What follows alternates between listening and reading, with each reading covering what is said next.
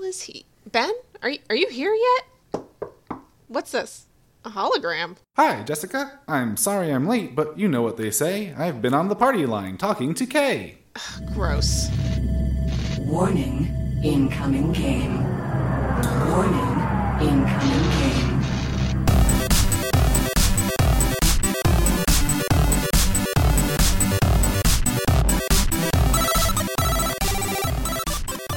Welcome to Incoming Game, the podcast where we watch And rewatch. the 90s animated series Reboot. I'm Ben, a newcomer to this series. And I'm Jessica, a longtime fan. Each week, we'll recap and review, inject some trivia, and find our frostiest moments. How you doing today, Jess? I'm not doing too bad. How about you? Doing pretty good myself. You know it just came out today. I saw. A lot of the internet saw. This has been causing some controversy. The trailer was released today, which when this airs will be 2 weeks from now, for Reboot The Guardian Code. It's being distributed by Netflix, and we have an official air date of March 30th, and a trailer that people can look at, and it certainly exists. Oh man, the amount of salt that has been heaped upon this trailer. I think a lot of people forget that this is a children's show for children. And so there's a lot of 30 and 40-year-olds that are just raging that it doesn't conform to what they think Reboot should be. I mean, I can give them this much, it does look bad. It looks really bad. But, you know... It looks awfully generic, and you don't see the characters, although apparently at some point you're supposed to see Bob and Dot and Enzo and all them, but that's not revealed in the trailer. They did say that we're going to get some of the old characters back. We used to see the new version of Megabyte, and we have seen images released of Hexadecimal, so we know for sure that those two are in there. I mean, it's just, it's not going to be the same Reboot. It's a different show entirely. I think we're just going to have to deal with that and move on. But I will probably still watch it, and we may still talk about it on the show once it comes out. We'll see. I think we'll have to at some point. So, yeah, we'll see how it goes. And it certainly looks interesting. But why don't we forget about new Reboot and go back to old Reboot? Reboot! This week, we're talking about Season 1, Episode 5, The Tiff. The air date was December 31st, 1994. It was written by Lane Reichert, and the story was by Lane Reichert. So this is a Lane Reichert solo feature. We open at Dot's Diner with Cecil saying his pre-Crowbrand phase, wait at the bar. So he doesn't just use that on Bob, he uses it on a lot of people. I have to say, the opening music cue in this sounds a lot like Metroid whenever she gets a power-up.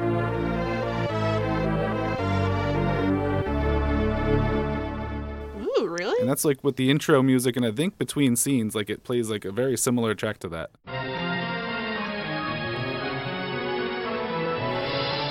Dot's still working on the Mitchell account with Annie Potts, and she's got her Where's Waldo thinking glasses on this time. I told you she gets glasses. Yeah.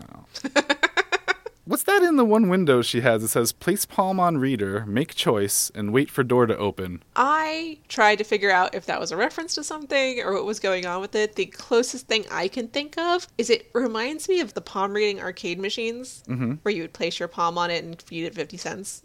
I have no idea what it's supposed to be a reference to, but that's what I got out of it. Because what choice are you making? Is it like a vending machine? I don't know. It's a mystery for the ages. Well, either way, Bob and Enzo stroll in, and they're slapping each other on the back, chatting about their recent racing adventure, while Dot frowns impatiently. And it seems like they're really overplaying their hand, too, like they're reminiscing at Dot, I think. They do seem very intense about talking about where they were, which Dot's not too happy that Bob has brought Enzo home late, which has pretty much thrown off her whole schedule, and everyone in the diner starts pulling out popcorn. And even Cecil grabs some. And watching the fight go back and forth like a tennis match. I don't know if you noticed this, but one of the binomes is a Dr. Binome, complete with mask over his mouth. And he keeps trying to eat the popcorn, and the popcorn keeps falling because he has his mouth covered with a mask. No, I missed that. I thought that was a really funny little slide joke they threw in there. Oh, man. I thought I caught everything this time. I watched these episodes 3 times. So one thing that is kind of notable, though, is Enzo's supposed to be taking an ancient language course. Yes. And then they reference a couple like coding languages like COBOL and I forget the other one. Yeah, they mention both COBOL and Fortran. Yeah. So he's supposed to be taking those because you never know when you might need them. Right. Foreshadowing. They start to argue over the fact Dot thinks Bob's too spontaneous, but Bob thinks Dot's too schedule-oriented. And this is where I think, like, their argument just comes out of nowhere. Yeah, like, Dot kind of has a reason to be a little upset. You know, Enzo had an appointment. He was late. That's a whole thing. And Bob just gets super mad right away and just storms out, never to return. Yeah. Immediately, he's just like, well, fuck you, Dot. This is your problem. He goes and he starts, like, working on his car angrily, you know? I was really enjoying his, like, forced laid-backedness. And then from 0 to 180, like... Also, Bob has never struck me as someone who's, like, particularly laid back. I mean... not the way he's acting here. You know, he's always one for action and doesn't necessarily have a plan, but he's definitely not just like, whatever, man. If it happens, it happens. I think Bob is high here or something. The way that he's acting towards Dot, she's like, that's your problem, Dot. You gotta be more like me, living on the fly. I think the reason they were talking so much about the racing was probably because Bob and Enzo were smoking. So they came in, yeah, that race was real good, wasn't it? That we were just totally doing. Oh my God. We were racing. You're right. They're totally making it up. But anyways, they both get angry. Bob storms out and says he's never coming back to the diner again. We go back to Bob's apartment. Yeah, so he's like just angrily working on his car as you do, like you just start like washing the dishes furiously, you know? Yes. And Enzo calls him, and Bob's just being a real petty bitch. He's just like, oh, are you sure it's okay with your sister for you to call me? How old are you here right now, Bob? Seriously. He pulls that excuse. He's like, well, man, I'm just too busy. I got so much going on. Of course, so much going on is hanging out at home, kind of watching TV. By watching TV, I mean, of course, watching Mike TV do nothing. This is weird. This is our first introduction to Mike TV, and we don't even know what this character is. All of a sudden, Bob's just hanging out with this box with like a megaphone just staring at him. It is weird that this is the first time we get to see Mike the TV. And we don't even get his name. No, his first introduction is by pulling like a sex line. Lonely? Call me. On the mainframe party line. My name's Kay, and I'm waiting to hear from you. Now. I could not believe they managed to get that joke in there. Like, it's not even subtle. And it's the first thing he ever says in the series. Which, okay, so just FYI, Mike the TV is voiced by Michael Donovan, who we also now know is the voice of Cecil and Fong. So he's a couple of the characters here. Okay. But yeah, the fact that they managed to get that past the censors, I realized Rocco's Modern Life managed to also do that, so... Oh yeah, Rocco was risque as hell. Which is great as like a teenager watching that, you know. But Bob's had enough of Mike's stuff. He throws him down the garbage chute. Yeah, he's not coming on to his advances at all, and he just tosses him out the window. Which, okay, so we can talk about maybe the weirdness. If you're a sentient object, your job is to provide entertainment. The person who owns you is talking on a sex line. Is that weird for you? Well, the other thing is, if he's ostensibly a TV, he seems to be more of a radio. Like, all of his stuff is audio-based. Yeah, we don't get to see any picture. Like, the picture is his face. So, yeah, welcome to Mike the TV. Back at the diner, a tear appears randomly, and Cecil immediately suggests that everyone settle their tab, please. Enzo is immediately thrilled because he knows what this means, calling Bob. Bob who? Exactly.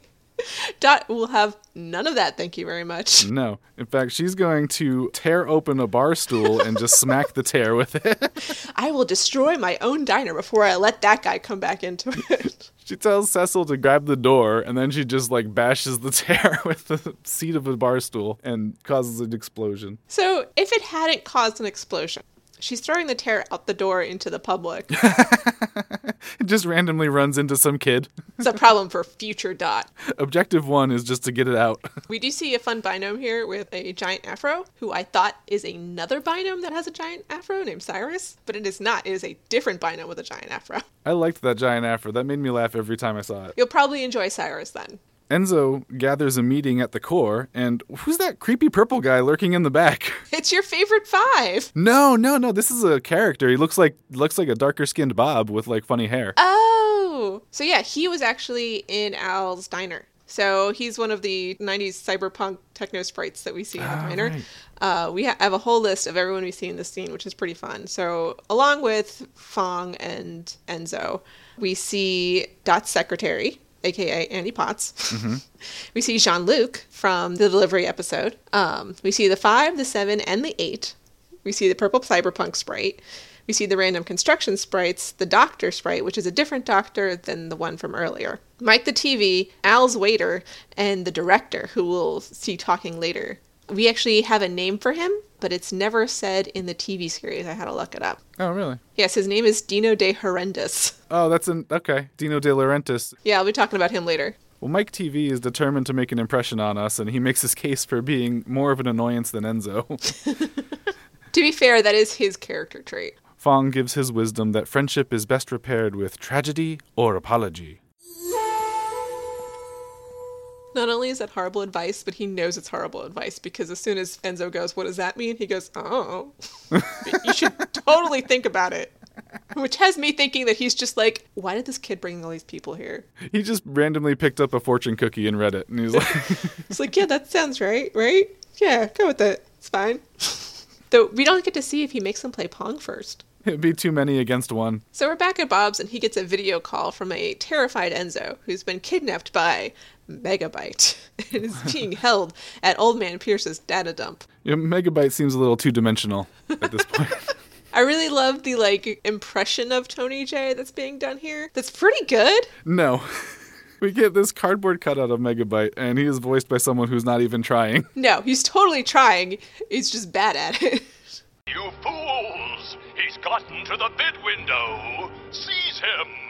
Is that Tony J trying to do an impression of himself, or is that someone else? I wish I could tell you that. I could not find... they just list the main characters. Everyone else is additional voices. I really wish it was Tony J pretending to be Tony J. That would be great. Because, it turns out to be all just a stage play, directed by Dino. There was some fun interactions here with the binomes, talking about, what's my motivation? And then, the cardboard cutout falls and, Frisket starts barking at it. We get to see the clapper board for all of 6 nanoseconds. Yeah, I freeze-framed that, and I imagined there was, some production in-jokes in there. So, we get to see that the title of their fake show is called The Tiff, which is the name of this episode. Mm-hmm. We get to see that we're in Act 1, Beat 8.1, which sounds about right, considering where we are in the actual story. And then that we're starting version 2, which I think is mostly to do with they did Bob's, now they're doing Dots.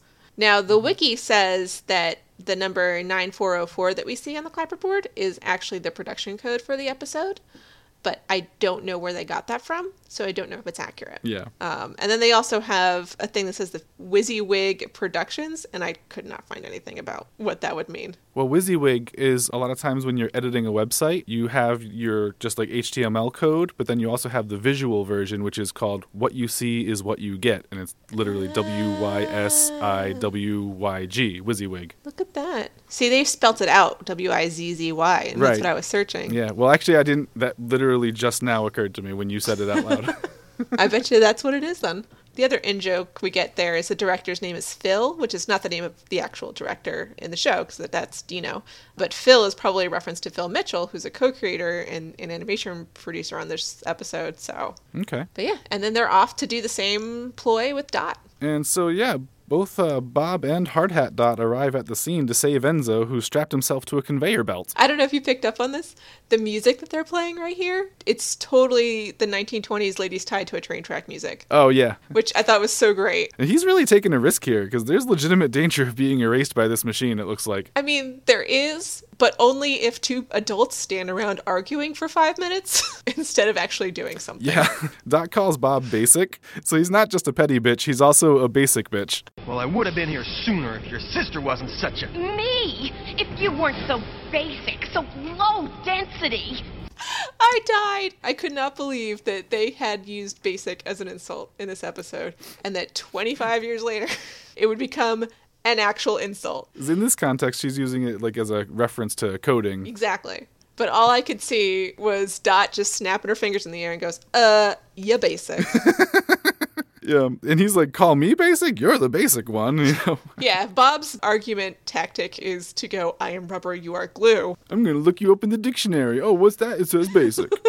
Enzo is saved at the last minute by Frisket while Dot punches Bob off screen. First of all, yes, they are just leaving Enzo to die because they're mad at each other. Thankfully, Frisket is somewhat sentient. But they get so mad that Dot resorts to physical violence, which, it's always played for laughs when it's the lady doing it. Not a big fan of that personally. But I'm assuming they don't show it on screen because of broadcasting standards and practices. But they got the sex line joke in there. Who was in charge of this? We couldn't see the punch, but we could see a TV come onto a grown man. Well, there's a long history of that, like I said, like with Rocko's Modern Life and other kids shows where they get stuff under the radar. Like Animaniacs was notorious for doing adult jokes in there. Oh, well, yeah. Well, Enzo at this point gets the strangest thought bubble that I've ever seen. It's like really blocky, and like so they try to 3-dimensionalize a 2D cloud, and it's just like weird and blocky and like fuzzy, and it's really strange. And he decides that, well, if tragedy didn't work, then an apology will, right? And that's the hope. But I do want to stop for a moment to point out Dot's adventuring kit here, because talk about over-preparing. So she's got the mining helmet, complete with light. She's got a ladle, a mug, and a plunger. I really want to know what she was wondering would happen. I think she rolled ones on all her adventuring gear. Or either that, or maybe she just doesn't eat her fiber. So we're back at Bob's again. Yeah, so he gets a knock on the door and receives a telegram hologram. Yeah, which I thought was pretty fun. They have this character come in dressed up like an old telegram carrier, but saying, I've got a hologram for you, sir. That is thanks to Holomark. Holomark, yes. And so it's apparently Dot apologizing and wanting to make up, but Dot receives the same one with Bob saying her lines. Also, we learn Bob doesn't tip. He just like slams the door in his face when he like coughs for a tip. I bet you Dot tipped. Well, as a service person, someone who owns a diner, I'm sure she would. And we also learned that somehow Enzo is cutting together footage of them. Where is he getting this footage? Yeah, I don't know how holograms work here. Can you just program it to look like somebody and say whatever? I mean, I guess so. It's like that deepfake stuff that you're hearing about. Yeah, again, with the Prescience. Either way, the gambit works, and they meet at a park bench just as a game starts to come down. Yeah, they're being all nice and sweet to each other for all of 5 seconds. Yeah, but Dot has the most fanfiction line here. She's like, oh no, a game! But I'm not worried, I'm with you, and you're the best. Who the fuck wrote that and thought that was okay? But I'm not worried, Bob. I'm with you, and you're the best. So, in this scenario, she thinks that Bob has come back groveling to her. So I think she's just trying to be like, you're the best, Bob, really. It's okay. She laid it on, like, real, like, oh, Bob, you're the best. Which, of course, they then start to realize that neither one of them wrote an apology. Yeah, she references his card, and he's like, my card, and then they realize that they've been tricked. Uh-oh. And so they continue arguing as the game comes down, and it's some kind of prison break. Yeah, we're in the game. It's a prison break. They're arguing away while the prisoner escapes. I laughed out loud when I saw this prisoner's, character design. It was so good. It reminded me of the graphics from GoldenEye on the N64, which I know is out of the timeline chronologically, but man, oh man, if it isn't a reference to that, I don't know. It was just such a great idea to have it be this low poly guy, that would actually be in a game, which was probably still way too advanced for the games of that time, but... Mm-hmm. Why is his outfit covered in arrows? I think that was just a nice touch. I don't know. And so as they reboot, we finally see that eye patch Dot. Yeah, we can see Eye Patch Dot and Bob. Which I guess is actually part of a whole headset with a microphone and camera attachment, I guess. Still, though, not a bad look. No, not a bad look at all, and Bob is rocking it as well. And while they're sitting there arguing, the user cuts the power. He initiates a self-destruct sequence. And did you notice his sweet ponytail when he did that? I wasn't really paying attention to the ponytail. I was trying to read literally everything on his shirt.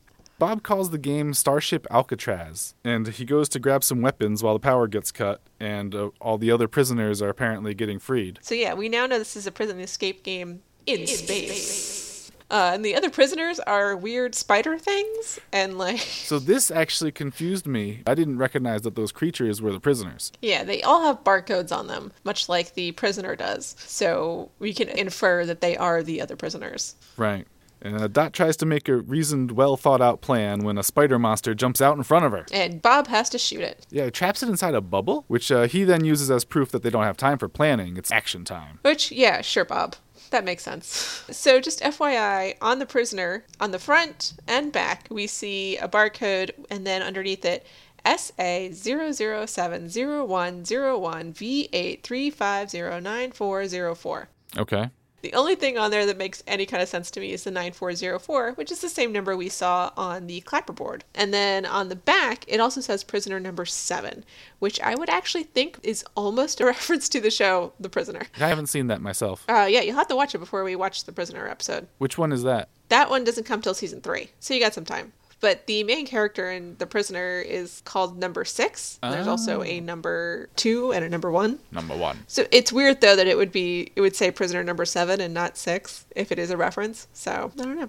Frankly, I'm just disappointed that there's not 24601 reference on here, because I'm a giant Les Mis fan. Well, Dot takes an elevator up to a higher level.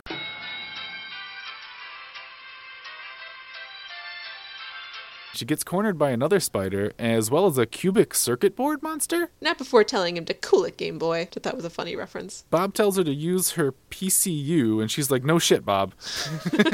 Gee, I didn't realize we were in a shooting game. Way to mansplain. Yeah, so he manages to dodge one and have it fall down the elevator shaft, but then an even bigger one comes out of it and knocks him over the railing. Which Dot then saves him by shooting him with a bubble, but then he's stuck in a bubble. Now, is that a standards and practices thing where they had to trap them in bubbles instead of destroying them? Maybe. Usually in like those old TV shows, they would have like laser guns instead of actual guns. Somehow that makes it better. Well, she straight up no-scopes 2 goons, and man, Dot is like fucking badass right here. Like, be still my heart.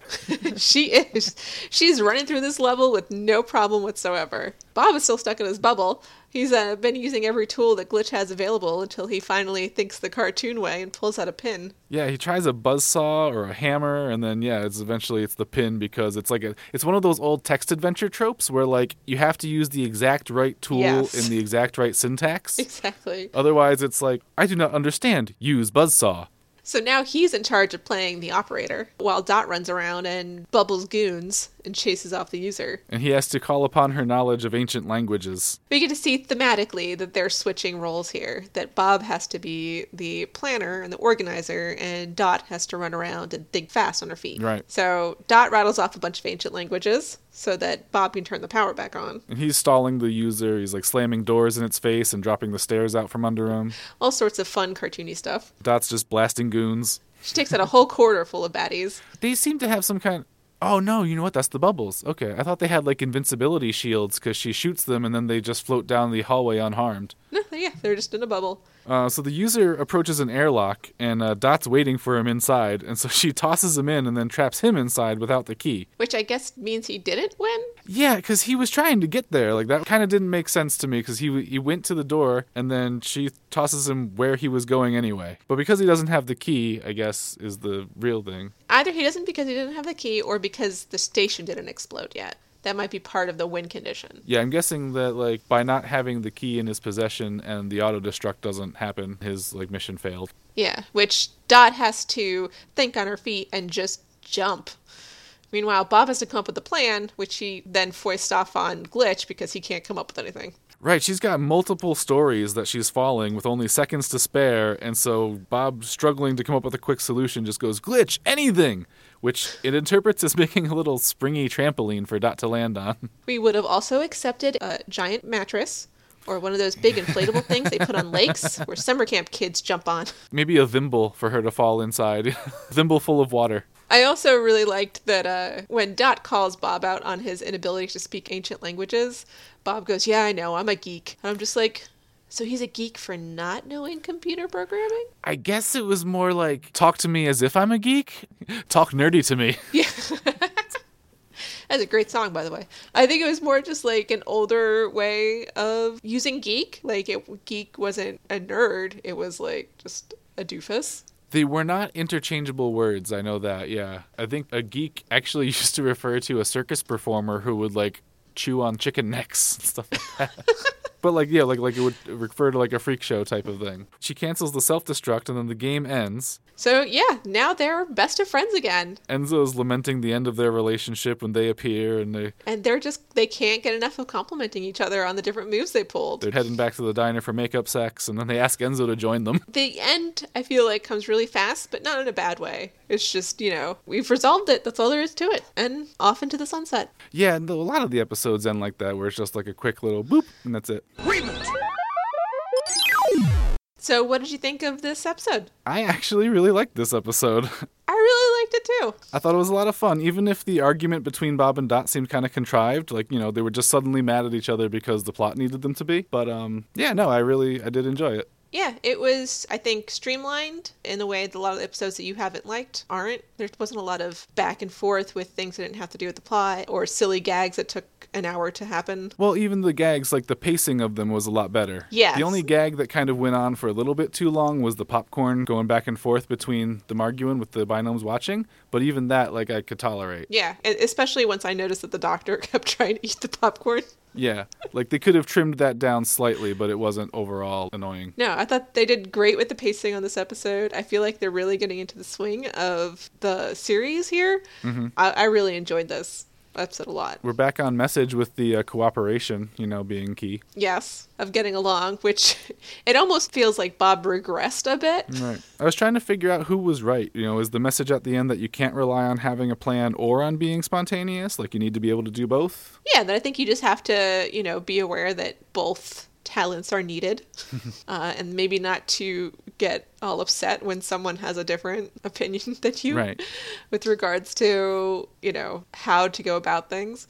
It was, I really enjoyed it. It was really fun. Snappy plot. Good time. Alphanumeric. So do you have any bits and bytes this week? What do you got for trivia? All right. So we mentioned earlier, but we get mentions to both COBOL and Fortran. Both are early computer languages from the 1950s, hence they are ancient in computer times.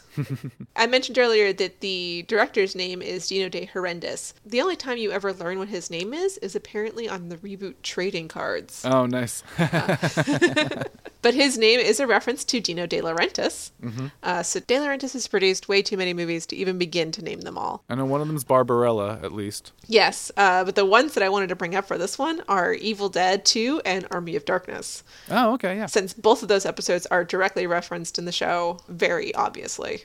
So, and then when the fake kidnapping of Enzo happens, it is at Old Man Pearson's data dump. Pearson's data dump has probably been referenced in every episode so far, like at least in the background. So Old Man Pearson we haven't met yet. We will meet him. He's a reference to one of the creators, Ian Pearson.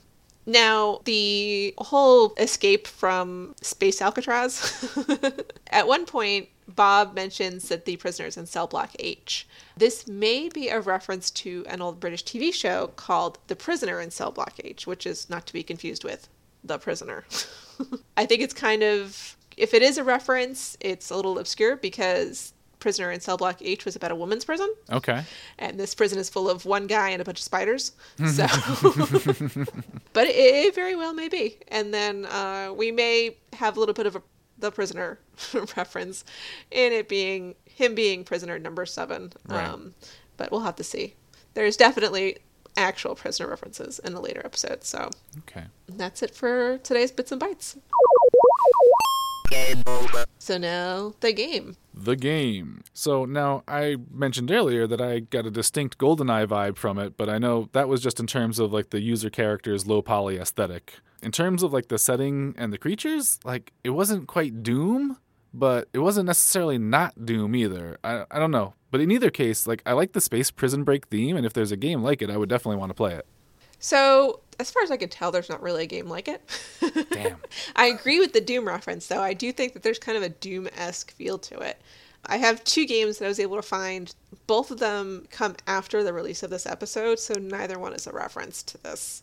But there's one called Abuse. No. I know. Where the protagonist has been unjustly incarcerated in prison where the staff are performing unethical medical experiments. Okay. And so the main character must escape the prison. So, there's some reference in there. And then there's also another one that it's called La Fuga, but in America it was called The Fugitive, which I believe La Fuga is just, I want to say Italian for The Fugitive. Okay. And it's like a blocky, almost adventure-ish game. So it's not first person, and it's definitely not at the level that we saw this game at. Right. But it is a prison escape game. But it came out in 1996, so it would be after this game came out. Right. I thought it was interesting, though, like, depending on who you're looking at, like, from the user's perspective, he's not trying to stop the prison break. he is the prisoner making a run for it. But it almost seems like in certain ways Bob and Dot were taking the player character roles, like it was designed as a challenge for them. I'm going to have to disagree with you there. Because, I feel like the prisoner is the one you've been imprisoned in space prison. Your job is to get out of it. Bob and Dot are the NPCs who are attempting to stop you. No, I can see it both ways. But, like, because in certain ways, like, it might be a game where you have to stop the prison break from happening and catch the user before he escapes out into space. It's definitely like a game for them too, which they kind of have to always play in these episodes because the game has to be for the user to win. Right. But it also has to be exciting for us, the audience, to view. Right. So we have to give Bob and Dot or Nenzo or whatever stakes that they have to succeed at. They can't just watch him play Portal, Yeah, exactly. Oh gosh, they played Portal, they would just be turrets and they wouldn't be able to move or anything. They'd just be the cores. Space. Yeah. So you would play this game? I would totally play this game, actually. Yeah, I think this would be pretty fun. I'm a big fan of stealth games. I'm a little disappointed that it's not an actual game that I couldn't play. Oh, there is one other that's very, very recent, and I forget the name, so I won't talk about it too much, but you're pretty much going back and forth on the Cold War and infiltrating different places. It's totally stealth game. It's not anything like this for real, but, it's kind of got that feel where you're going from level to level trying to just sneak past the guards. Nice. Yeah, I would totally play this game. This sounds like fun. This is wrong. This is all wrong. Well, did you find yourself any frosty moments? There are so many good moments in this. I've got a feeling our winners are probably going to be the same one. I don't know. I actually have a good list here, too. So I love Dot and Bob and the eye patch look. I thought that looks great. I'm a big fan of the pun on Hallmark that we have, that it's brought to you by Hallmark. But I mean, they managed to get a sex line joke in this show. I mean, that has to be the winner. There's nothing else I could say about that. Yeah, I mean, that's definitely comes out of nowhere. I had a lot of moments written down. There was a lot to choose from. So there's the Afro Binome, which I really liked. Yes. That just kind of like mugs to the camera for a second, like when everybody's evacuating. I liked the fake cardboard Megabyte. I liked the creepy background dude that was from Al's Diner. Dot's like whole monologue about Bob being the best, which seems kind of weird. And the GoldenEye kind of aesthetic of the prisoner himself. So I guess I'm going to give it to the Afro Binome, though, because he just kind of pops into frame and like smiles and then runs away, and it made me laugh every time. All right, so when we get to Cyrus, then I'm gonna see if he lives up to this Afro Binome. Okay. Have we seen him before? Cyrus? No, the Afro Binome. I don't think we have. Cyrus is also an Afro Binome. He just has a streak of white in his hair. Okay. Well, then that's what we're going to award the Golden Pigtails to this week. So did we get any feedback this week? We got a very nice email from someone named Shuttlebutt saying keep doing what you're doing, which, we really appreciate. If you guys want to send us emails or tweets or talk to us on Facebook, give us a 5-star review, then we certainly appreciate it. We like to hear that people are listening. We've also been getting a lot of actuallys on our on our social media, especially in regards to my Spaceballs reference in episode 1. I know what dot matrix printers and displays are. I was just pointing out that Spaceballs also used it as a character name first. Not specifically that Reboot was making a Spaceballs joke. But thank you for listening and for your concern. Lots of actuallys, huh? Welcome to life as a woman, Ben. Oh boy. I'm getting Bob-splained at. I think it's time to make this voyage unprofitable. All right, Ben, do you have any recommendations for this week? Well, I'm a big pinball guy, right? I do. So I don't have a specific pop culture recommendation this week. I just want people to go out and find and play some pinball machines near them if you can. Most arcades don't really have them anymore, but you can still find them. They're kind of going through a bit of a resurgence these days. More for the home collector, though. But I'm actually really lucky in that I have 2 decent pinball arcades right near me, and one of them hosts a league competition, so I actually get to play pretty often. I like some older games, some newer games, but my ultimate favorite is Medieval Madness, and I'm trying to save up for one of those. That sounds like fun. Another one to look for is Hercules, which is the largest pinball machine ever made, and it actually uses a billiard ball as the pinball. What? That sounds crazy. Yeah, it's pretty fun. You can actually find one in the Museum of Play in Rochester. But anyway, if you can find any near you, definitely make a point to do so. What about you, Jess? There's still that sign up by my Target that has have pinball machine, handwritten, and like a phone number after it. Every time I'm just like, Ben, why are you in my town? So yeah, I'm going to recommend another webcomic. I just have a bunch that I read weekly that I really think are amazing and deserve more praise than they probably get. Just because webcomics are awesome and artists spend a lot of time to get pages out a week for people. So I want to push that forward. So the one I'm going to recommend this week is called Wildlife, and that's Wild with an E, starring a young man named Oscar Wilde. Not to be confused with the Oscar Wilde. It's written and drawn by Pascal Lepus. You can find it on wildlifecomic.com, and again, that's wild with an E. And it's about a man from the big city who moves to a tiny town in the middle of nowhere, except the tiny town in the middle of nowhere is filled with paranormal things, such as a teenage werewolf and some witches, and, well, you'll have to read and find out. Oh, nice. Yeah, I draw comics off and on myself, and I haven't for a little while, but I've been kind of inspired lately to start up again. It's so much fun. Comics are the best. Everyone go read your comics. Sorry, I'm a comics fan.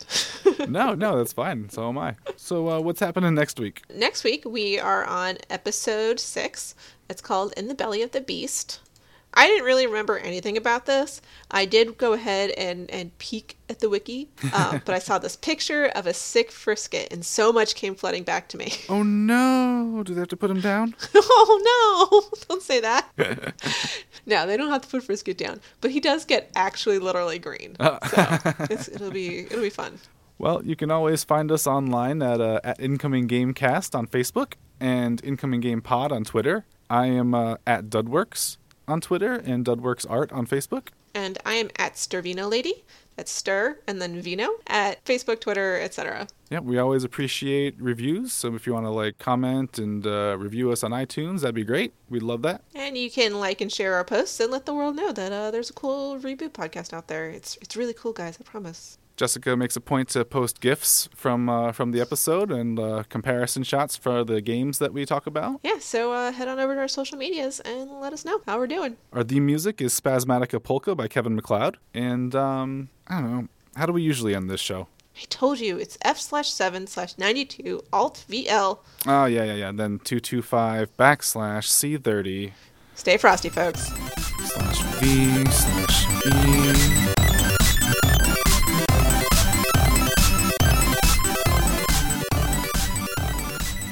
Game over. User wins.